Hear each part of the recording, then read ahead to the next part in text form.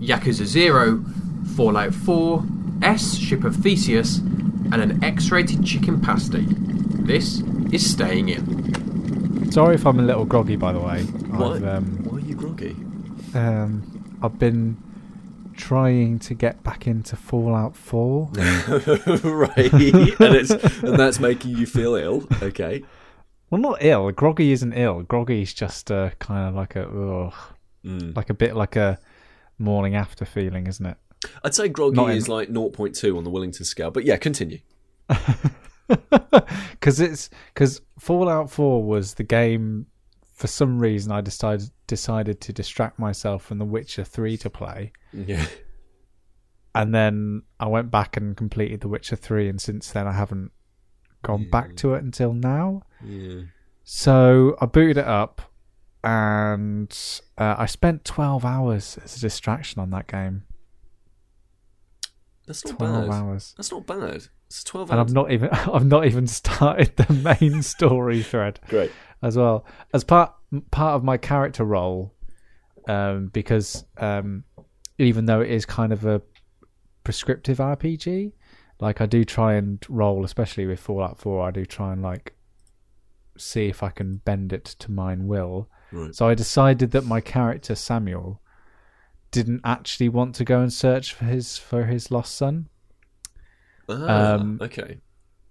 And felt very disenfranchised, because basically it starts off with you basically getting dicked over, like you're told to go into the vault when the nuclear war happens, and then you witness a tragedy happening, and it's quite clear it's like a government force committing this tragedy. So as a former army soldier, which I think you are, I felt the way I'm rolling it is that I felt very disenfranchised from it. So I've just gone out on a limb, and I'm not going to go, like, for me, going to find my son is like too much of like standing up to my old responsibility. So I've just been like dicking around in the wasteland for 12 hours. Great. That's certainly what I would do if there was some sort of terrible disaster like that. I don't know. I said that without really thinking about it. Would I? I'd like to think I'd be a productive person. I'd like to think I'd be one of those people who gets killed. Gets killed? I get killed, but like but I go out into the desert to forage for things, and unfortunately I get killed like halfway through. I'm clearly not the hero of the story, but you are the people. You will form the umbrella of people when they say lots of people died to get this information. Yeah, I'm in the group. Yeah, I'm in the group where we all get killed, and there's a sad, like, slow-mo violin accompanied moment where we're all getting gunned down. Like, I'm in that group. You're in that group. Yeah, the sacrificial group. Yeah. But the problem that Fallout 4 has is that you can't, like, for all its freedom and for all of its RPG elements, like, you're really funneled down a certain path of where they want you to go. There's this great illusion to freedom, because you start off with and you meet this guy called Garvey or something like that. I can't remember. It was 12 hours and a lifetime ago. And he's like, we really want you to build this settlement. Are you up for it? And I was like, I just found out my wife's been murdered.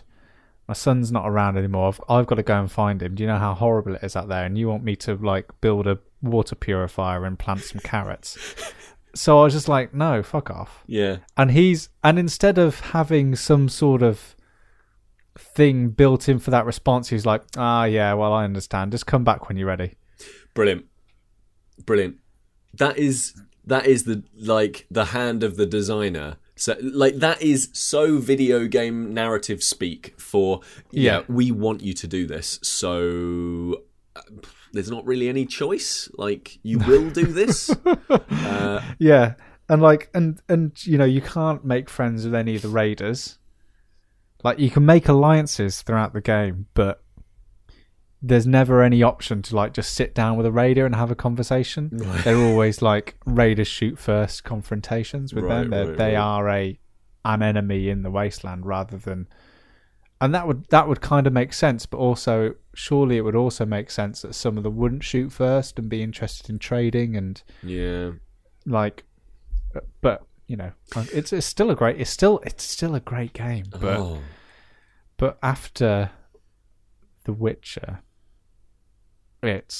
you do see some of the weakness in that writing, definitely. But is that because, as far as I can understand it, The Witcher doesn't really have many of those come back later moments? It's all right, cool. Well, and The Witcher is you're already playing a defined character. You are, you can't really decide how to roll with Geralt. Well, you can kind of make him a bit of a bastard, and you definitely have choices, but the idea in Fallout is you're creating your own guy. You give them their face, and you give them their sort of attitude within this place. But still, there's not. You've basically got like 4 dialogue choices, which is kind of like no, yes, indifferent, and sarcastic. So unlike The Witcher, where even though you don't have as much definition, you can still, when you say no to someone, that has a dramatic impact into what's happening in the story. Because they'll either go, oh, all right, well, wasn't expecting that. Yeah. And even if they do say, all right, well, come back when you're ready, sometimes, this is what happened to me in The Witcher, I came back and it was too late. Brilliant. The story had resolved itself, and I'd basically just come back too late. Perfect. And which is kind of what you want. But that is role playing, and it feels a lot more. It feels a lot more like you're in that space, and what your decisions are actually matter to that space. Like I always feel really let down when I make a big decision in a game and it's not really reflected in the world. So I actually found it really interesting in Fable 2, and I played this years ago. But in Fable 2, when you make a decision like if you're mean, if you're just a horrible person, you are seen as evil, or a kind of evil. There's actually different types of evil. Like you might be slightly more chaotic, or just pure evil, or so do people react to you when you're like going about? Yeah, so people will actually say to you like, "Oh no, I don't want to trade with you," and stuff like that. I even think that some people will refuse to trade with you, and some people will like lower and raise their prices. So if you're a really great, amazing hero, some of them will treat you a lot better, and some of them just won't talk to you because you're just a do-gooder. So I that is really interesting. Whereas in some of these more, I think the Bethesda games generally have a little bit too much of this. Those games, you can run around and be a colossal dickhead to everybody, but as long as no one sees you, like as long as you survive the fights with the guards that turn up, you pretty much get away with doing anything. It doesn't really have a major ramification on how the actual game flows, which I always thought was a little bit odd, you know? And it's as big a deal as that, like, are you good or are you bad? All the way to, like, if I'm wandering, if I'm skulking around the streets doing stealth but being seen all of the time, then I would kind of expect the villagers to lock their doors more at night, because clearly somebody is pretending like they're this incredible thief but being seen all the time. So clearly there's some idiot around me. Yeah. And so surely they would then want to make it more difficult to break into their houses. But again, that doesn't really happen either. That's interesting. That's really interesting that you're at that point. Do you think you'll continue with Fallout 4? Yeah. I think I will. I think I'm getting to the point now where and this is the other thing about it, is that I kind of need to start pushing the narrative on, because I'm at level 13, which I think is quite good for about 13 hours in that I am at. Okay. And considering I've not done any of the main story missions, I've not even gone to Diamond City, which I think is like the first thing you're meant to do. And I'm coming up against a bit of a brick wall with sidelines and where I'm getting sidetracked in the game. So I'm thinking that if I start doing some of the mission stuff, which will obviously be graded at a certain level, and this was another great thing about Witcher 3, whenever you picked up a quest, it gave you the recommended level.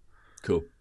So you knew immediately going into it whether it was too easy, and therefore you got less XP from it, or it's just at that level. You're at level 27 and it's at level 29. You're just like, well, yeah, I can do this. I can do this for a bit of an XP boost.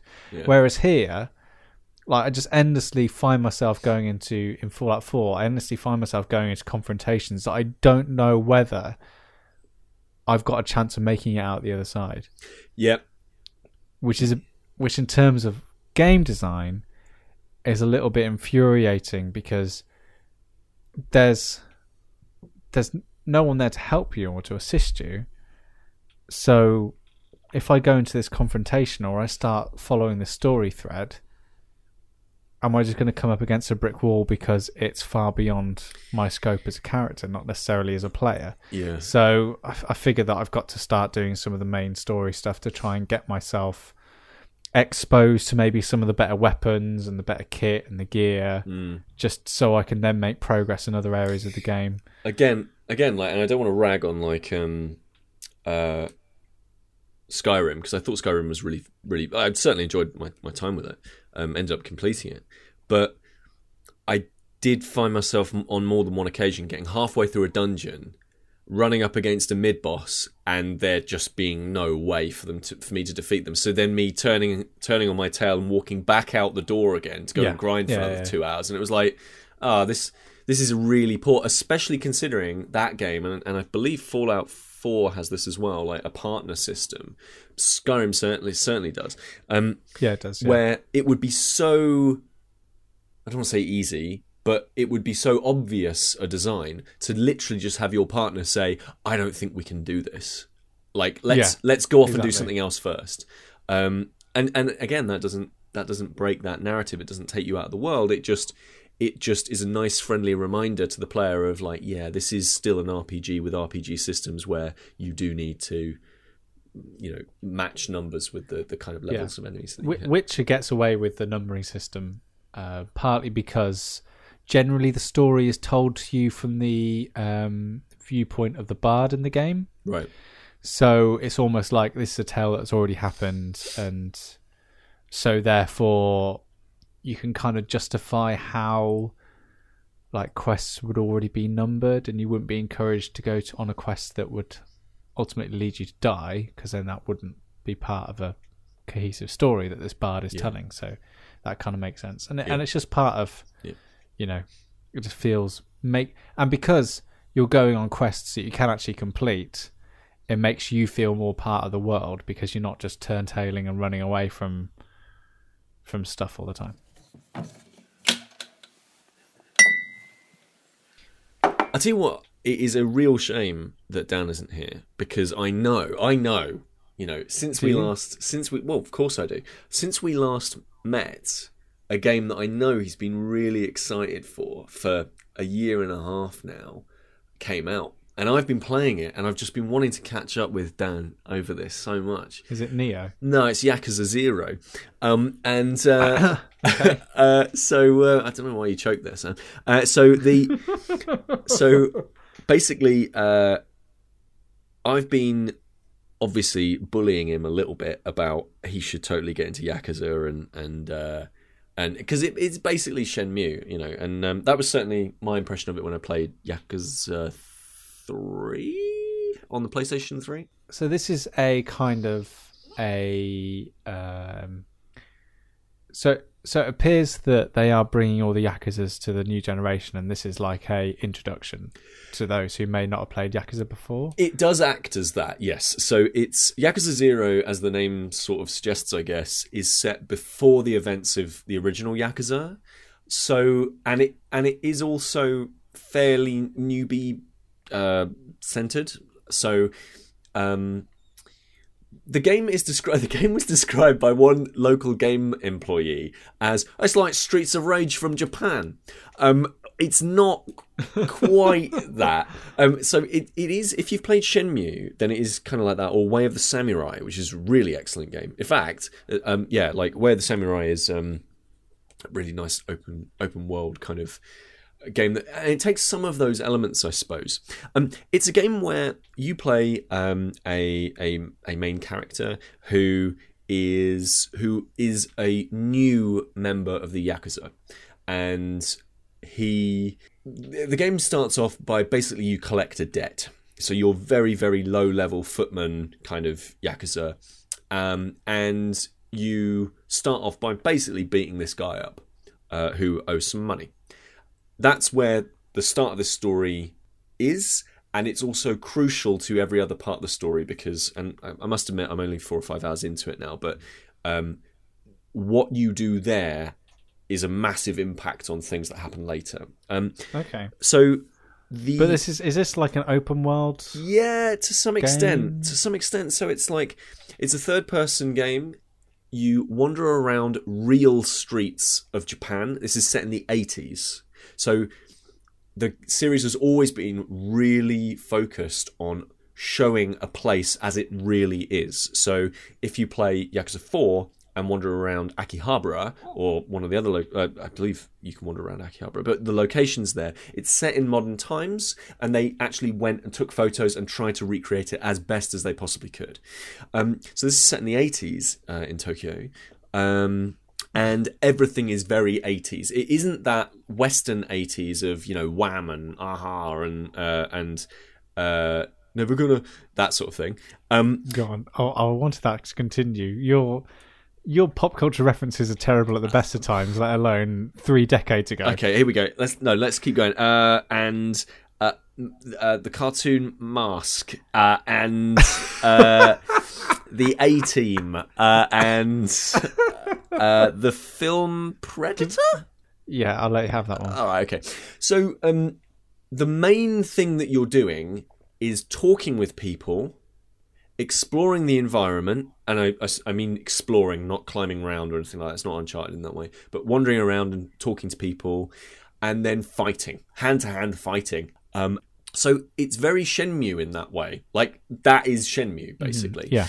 But the best thing about it is that it straddles this wonderfully chaotic line between very, very serious, hard-boiled Japanese Yakuza fiction of here is how the family operates, here is what honor means, cut your finger off because you've betrayed us, plotting and scheming and betrayal and all this sort of stuff. Between that and let's all go down the arcade and play on Outrun. And let's jump through a window into a men's toilets, see the baddies holding their dicks in front of the urinals, beat the living shit out of them, grab them by the back of the head and smash them into the toilets. A man called Mr. Hold Up, or Mr. Stick 'em Up, or Mr. something along those lines. Basically, this massive guy who's like 8 feet tall and basically just steals all of your money. He's just this huge boss-like character who looks preposterous, who just comes after you every once in a while. And winning, and this is classic. You might have seen this GIF wandering around the internet. There's a bit where you can go bowling, right? You can do you can do all sorts of amazing activities. I had this incredible moment where I was chucked out of the Yakuza. I was massively dishonoured by doing all this sort of stuff, and I was getting embroiled in this really difficult, intriguing plot. And not 2 minutes later, I was playing a Parappa the Rapper style minigame in which I was singing karaoke to a selection of wonderful Japanese pop hits from the 80s. The swing is so hard. But really welcoming, because you get this really nice up and down of, I'm really, really invested. What is the character going to do next? I can't believe that person did that. And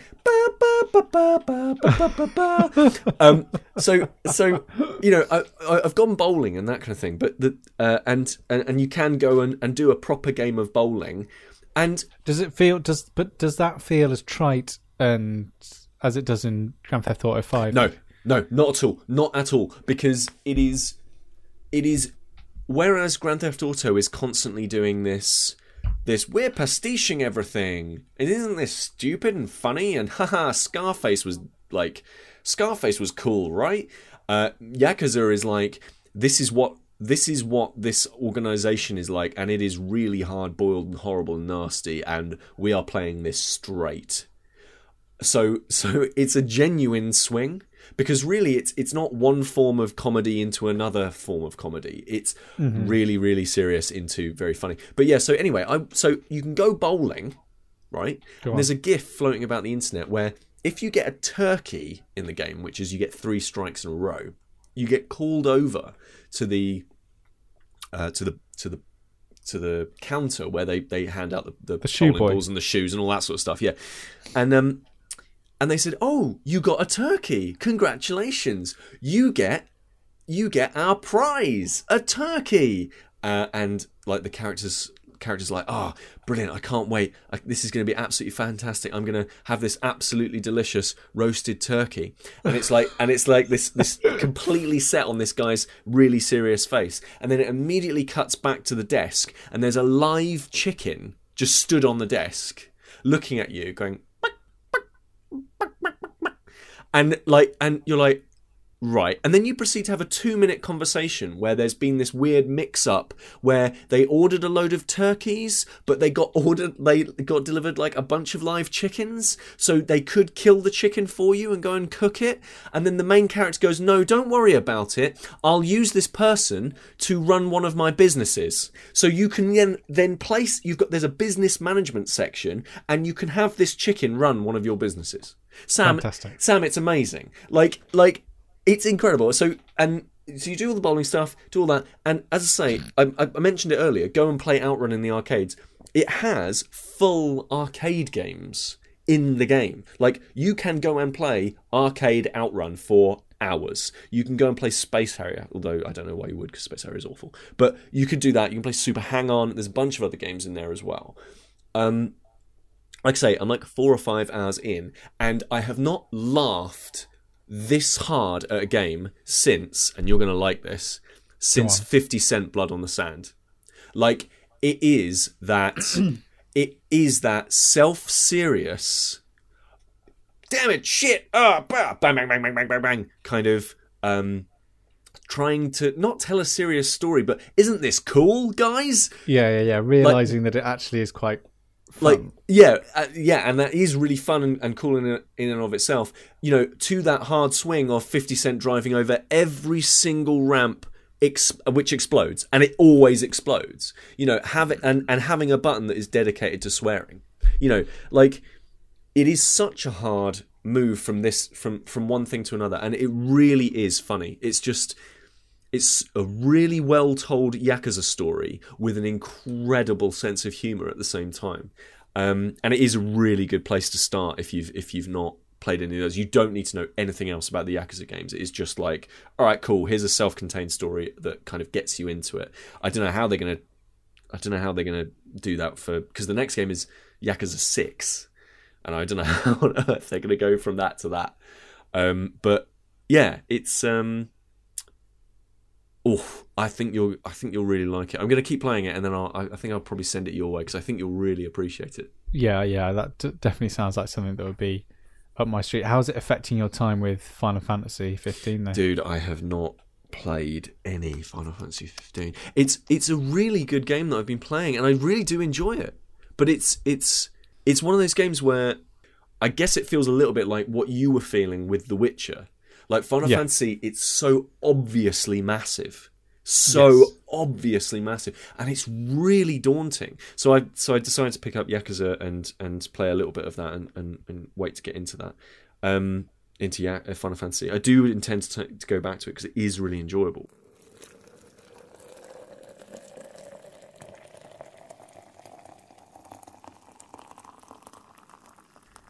It's just the two of us today. Yeah, do you know that? Yeah. Unless anyone else realised. Yeah. Someone else has just been like listening in. Chris is just quiet. like Chris, like Dan's going to turn up at some point. I know it's just like, It is just the two of us. Yeah, I know. Have I ever told you my story involving a Japanese man singing the Bill Withers classic, Just the Two of Us, in France? No.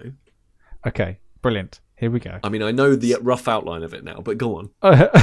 That was just to tease you in. Okay. So, a few years ago, about 7 or 8, I cycled from Cherbourg to Le Havre in France, which is just across northern France, about 250 miles.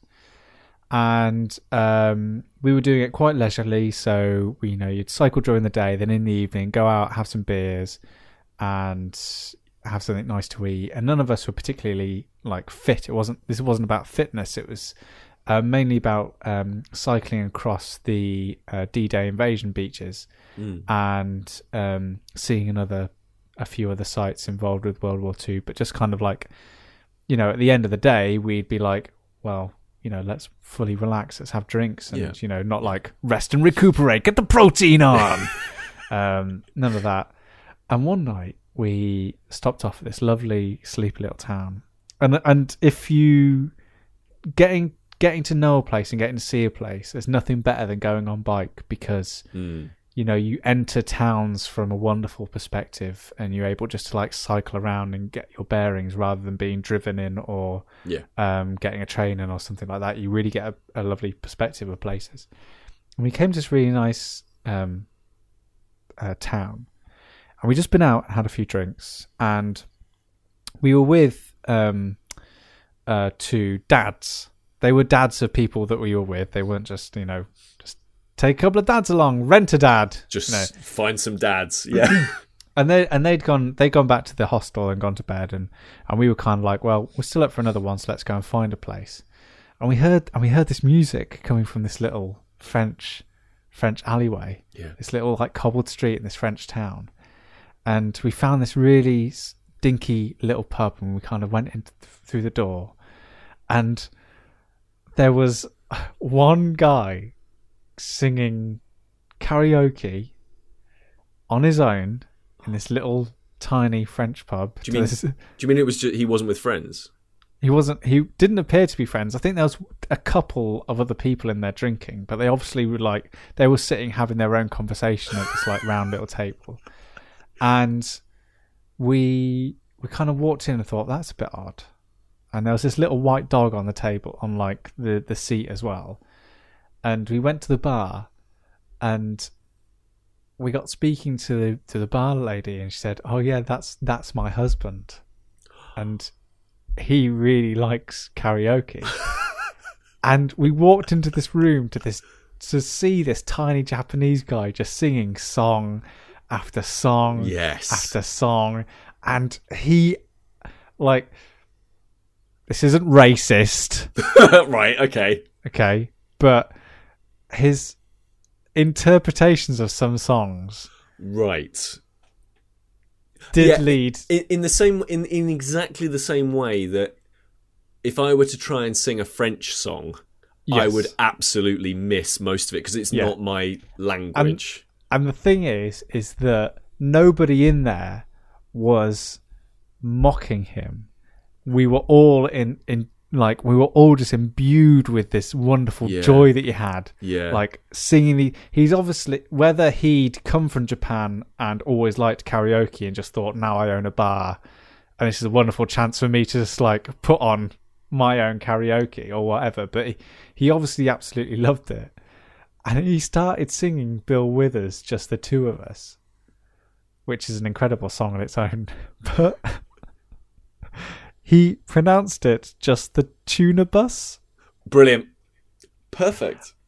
And the end of the chorus. Bus. And the end of the chorus goes, "You and I." But for some reason, he said, "You and me."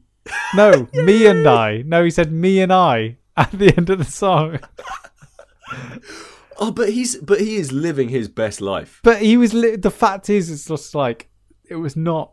No way were we mocking him at all. It's just wonderful, bizarre, surreal experience of this man just But that's the thing. Some people buy pubs because they want a place to put a snooker table, right? Some people run like they want to, like, you know, they want that thing of they get to about 45 and they're like, I'm going to buy a pub and stand behind the bar and clean glasses and play the odd role like game of pool. Clearly, this guy was like, I'm going to buy a pub with my partner.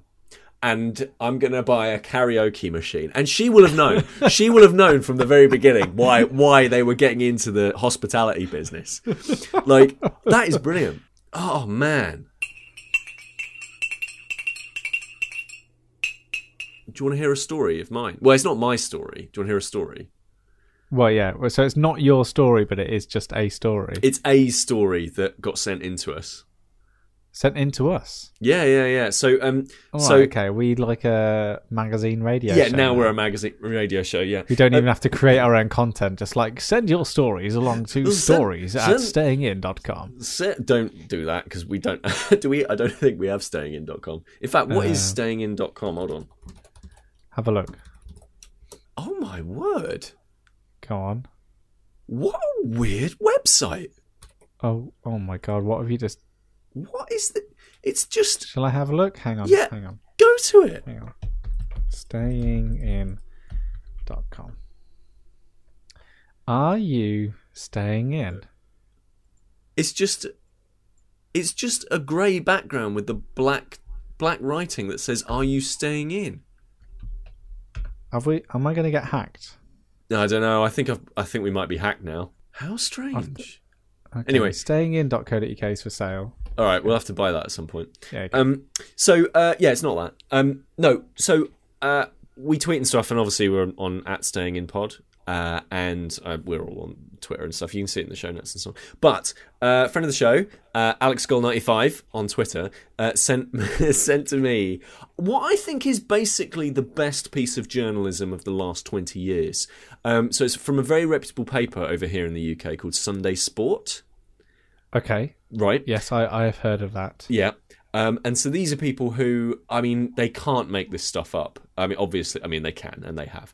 Yes. But the headline, and it very much is a headline, is, and I really do feel like we need to discuss this, Sam.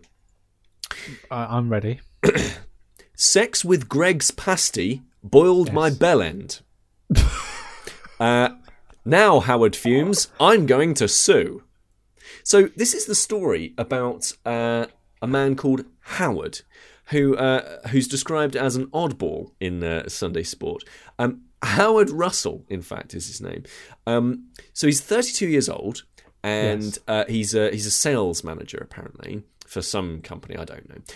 But according to this thing, he developed a sexual fetish for having sex with piping hot pasties. Alas, unwed Howard... Something there from the Sunday Sport, a little bit of editorialising. Unwed Howard came to a sticky end. A sticky and terribly blistered bell end. Last Saturday, after stocking up with chicken bakes, he scuttled back to his terraced home in Northwich, Cheshire, for an afternoon of bakery-based fornication. But finding that his purchases had cooled on the walk home, Howard blasted one of the bakes in the microwave before slipping in his erect member into the creamy white sauce interior. It was then he realised, far too late, that the microwaving process had raised the temperature of the sauce to something like that of an Icelandic volcano. So he wants to sue, even though he was responsible for reheating the pasty. Yeah. So his thing is, so he said that, I've been into the Greggs many, many times, and I have never seen a sign warning you to not put your penis into one of their products, especially after it has been reheated. Now he's got a point there. If you go into a Greggs, and I don't know if they have Greggs across the world, but if you go into a Greggs, it doesn't say, please don't have sex with our chicken bakes. And certainly don't do it if you reheat it in the microwave afterwards. So he has got a point there. That being said,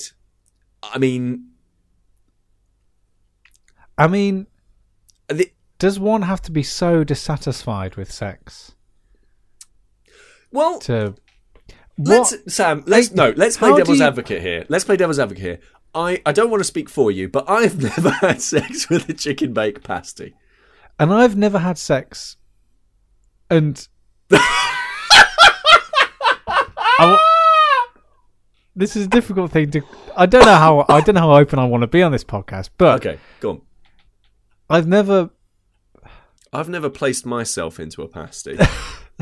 God, with Dan and Chris away, this is all get a bit X-rated. But I guess the thing for me is I've never thought to myself, like I've never had the conscious thought to myself of that chicken bake. That looks like something I know that'll make it. Yeah, like I'd like to woo that. Do you know what I mean? I've never put those two things together. Do you know what I mean? You know, I've looked at, you know, I can visually understand why people make the distinction when you look at somebody holding a pair of literal plums. I can literally see why people would go, oh, there's a connection there, even though there really isn't. But I can see why somebody would go, there's some sort of strange connection there between one thing and one piece of fruit and another. But I've never made the connection of, oh, this horrible, acrid tasting fake chicken white saucy stuff. That looks like something that I would like to do a kiss on. Imagine the mess at the end. I know. Because those things don't have much of a constitution to start with. No, they fall apart in the bag. Let alone once you start thrusting something in and out of it. Oh, God. Howard. I've been working on my resolution for the year. Resolutions for the year. Because I've kind of like decided to kind of like meld them into something. I think I finally nailed them down what my resolutions for the year are/is. Mm-hmm. And I think I'm gonna embrace more of the physical. And by that I don't mean more Greg's pasties. I mean, like, well, at the end of the last year, I was like watching a lot of stuff on like Netflix, and I was reading a lot of books on my Kindle, and you know, doing all that kind of stuff. And I've actually made a conscious effort since the year started, the new year, to actually read more stuff like from a paperback in my hand and go to the cinema and watch a film rather than just like watching it at home. And it's been good. I've got one book on my Kindle. I'm reading the Dark Tower series. So that's like my nighttime book when all the lights are out. Nice. I can just me and my Kindle lamp. Nice. And we can speak to each other. Yeah. But other than that, I've been making a conscious effort to actually like have as many sort of, and it just sounds really wrong, doesn't it? Physical experiences I can be. Okay, I guess you know what I mean. Like, I took a bit of umbrage with what Dan said on the previous podcast about like not going to the cinema and being happy watching stuff at home. Because I agree with him that in terms of picking a movie to go and see, it's tricky because of the price of going to see a movie. But for me, the cinema is more than seeing something bigger, or you know, just it's a blockbuster, so it's better on a bigger screen.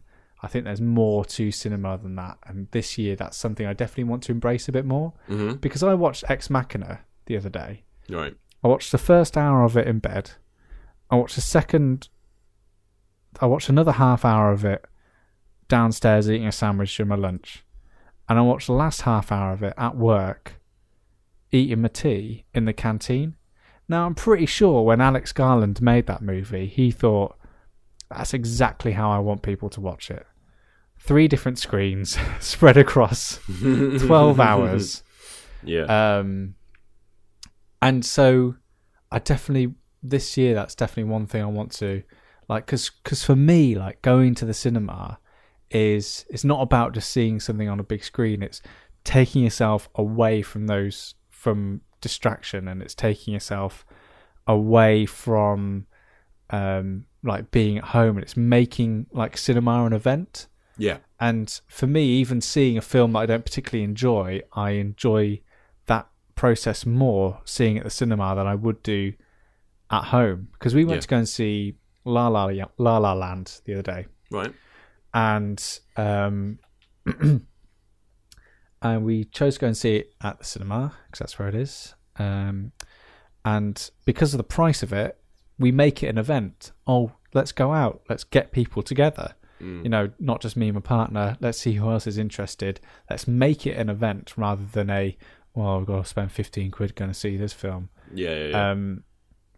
And because of that, even though I didn't enjoy it, because I was there with people and with friends, I love that silence when you go and see a cinema when the film's over and you walk down the steps and no one says a word to each other until you like close the doors behind you. Then suddenly you erupt in this criticism and opinion about the film, and that's what I really enjoy. And I think that kind of physical relationship to a product is something I really want to embrace this year. Like I think that's one thing that cinema really lends itself to, the actual art of film, rather than just sitting back and watching it at your home. And so How do you do that with other things? So I think that, as I said, like I read a lot of stuff on my Kindle, but now I'm like just picking up books a lot more. Right. And for me, because my Kindle, I can just sit in bed and read it without the light on. My attitude to it at the end of the year certainly was, if I got some spare time in my hands, I wasn't necessarily reading, because I'd be like, well, I'll do that tonight when I'm in bed. Yeah. Whereas now, I'm making more of a conscious effort to actually engage with the product. So I'm just like, well, I'll read. Because, you know, in order to put a book, I've got to sit somewhere nice and comfortable and, you know, make it nice. And I read a book that I've been trying to read for about 4 years that Chris got me. Right. For my birthday. It's a book called S. And it was conceived by J.J. Abrams and written by Doug Dorst. What's it about? It's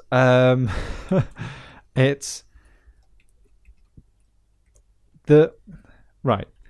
If you were to buy S, you get a cardboard sleeve that says S on the front. Inside that cardboard sleeve, you get a book called The Ship of Theseus by a writer called V.M. Stracker. Mm-hmm. And that book is a work of fiction, but inside the world of S, it's a book that actually exists. Does that make sense? Right. Yeah. Okay. So it's a meta text. So Doug Dorst has created this book, fictional author, but there's a mystery behind this author. No one knows who they were, but they were seemingly part of a revolutionary group, a group that acted on behalf of trying to crush an oppressive regime, and an oppressive sort of dictator. Yeah. So within the liner notes, within the margins of this book, The Ship of Theseus, there's two people are having a conversation in the modern day. So the book is made to look like a library book in the United States. And so basically what these two characters are doing are, over a determined period of time, picking up the book every day and writing messages to each other, and then putting the book back on the shelf in the library, and then picking it up and writing messages to each other. So whilst you've got this book, The Ship of Theseus, you've also got within the margins a conversation happening between two people, split over different timescales. And these two people are using the text to try and decipher the secret of who this writer was, V.M. Stracker.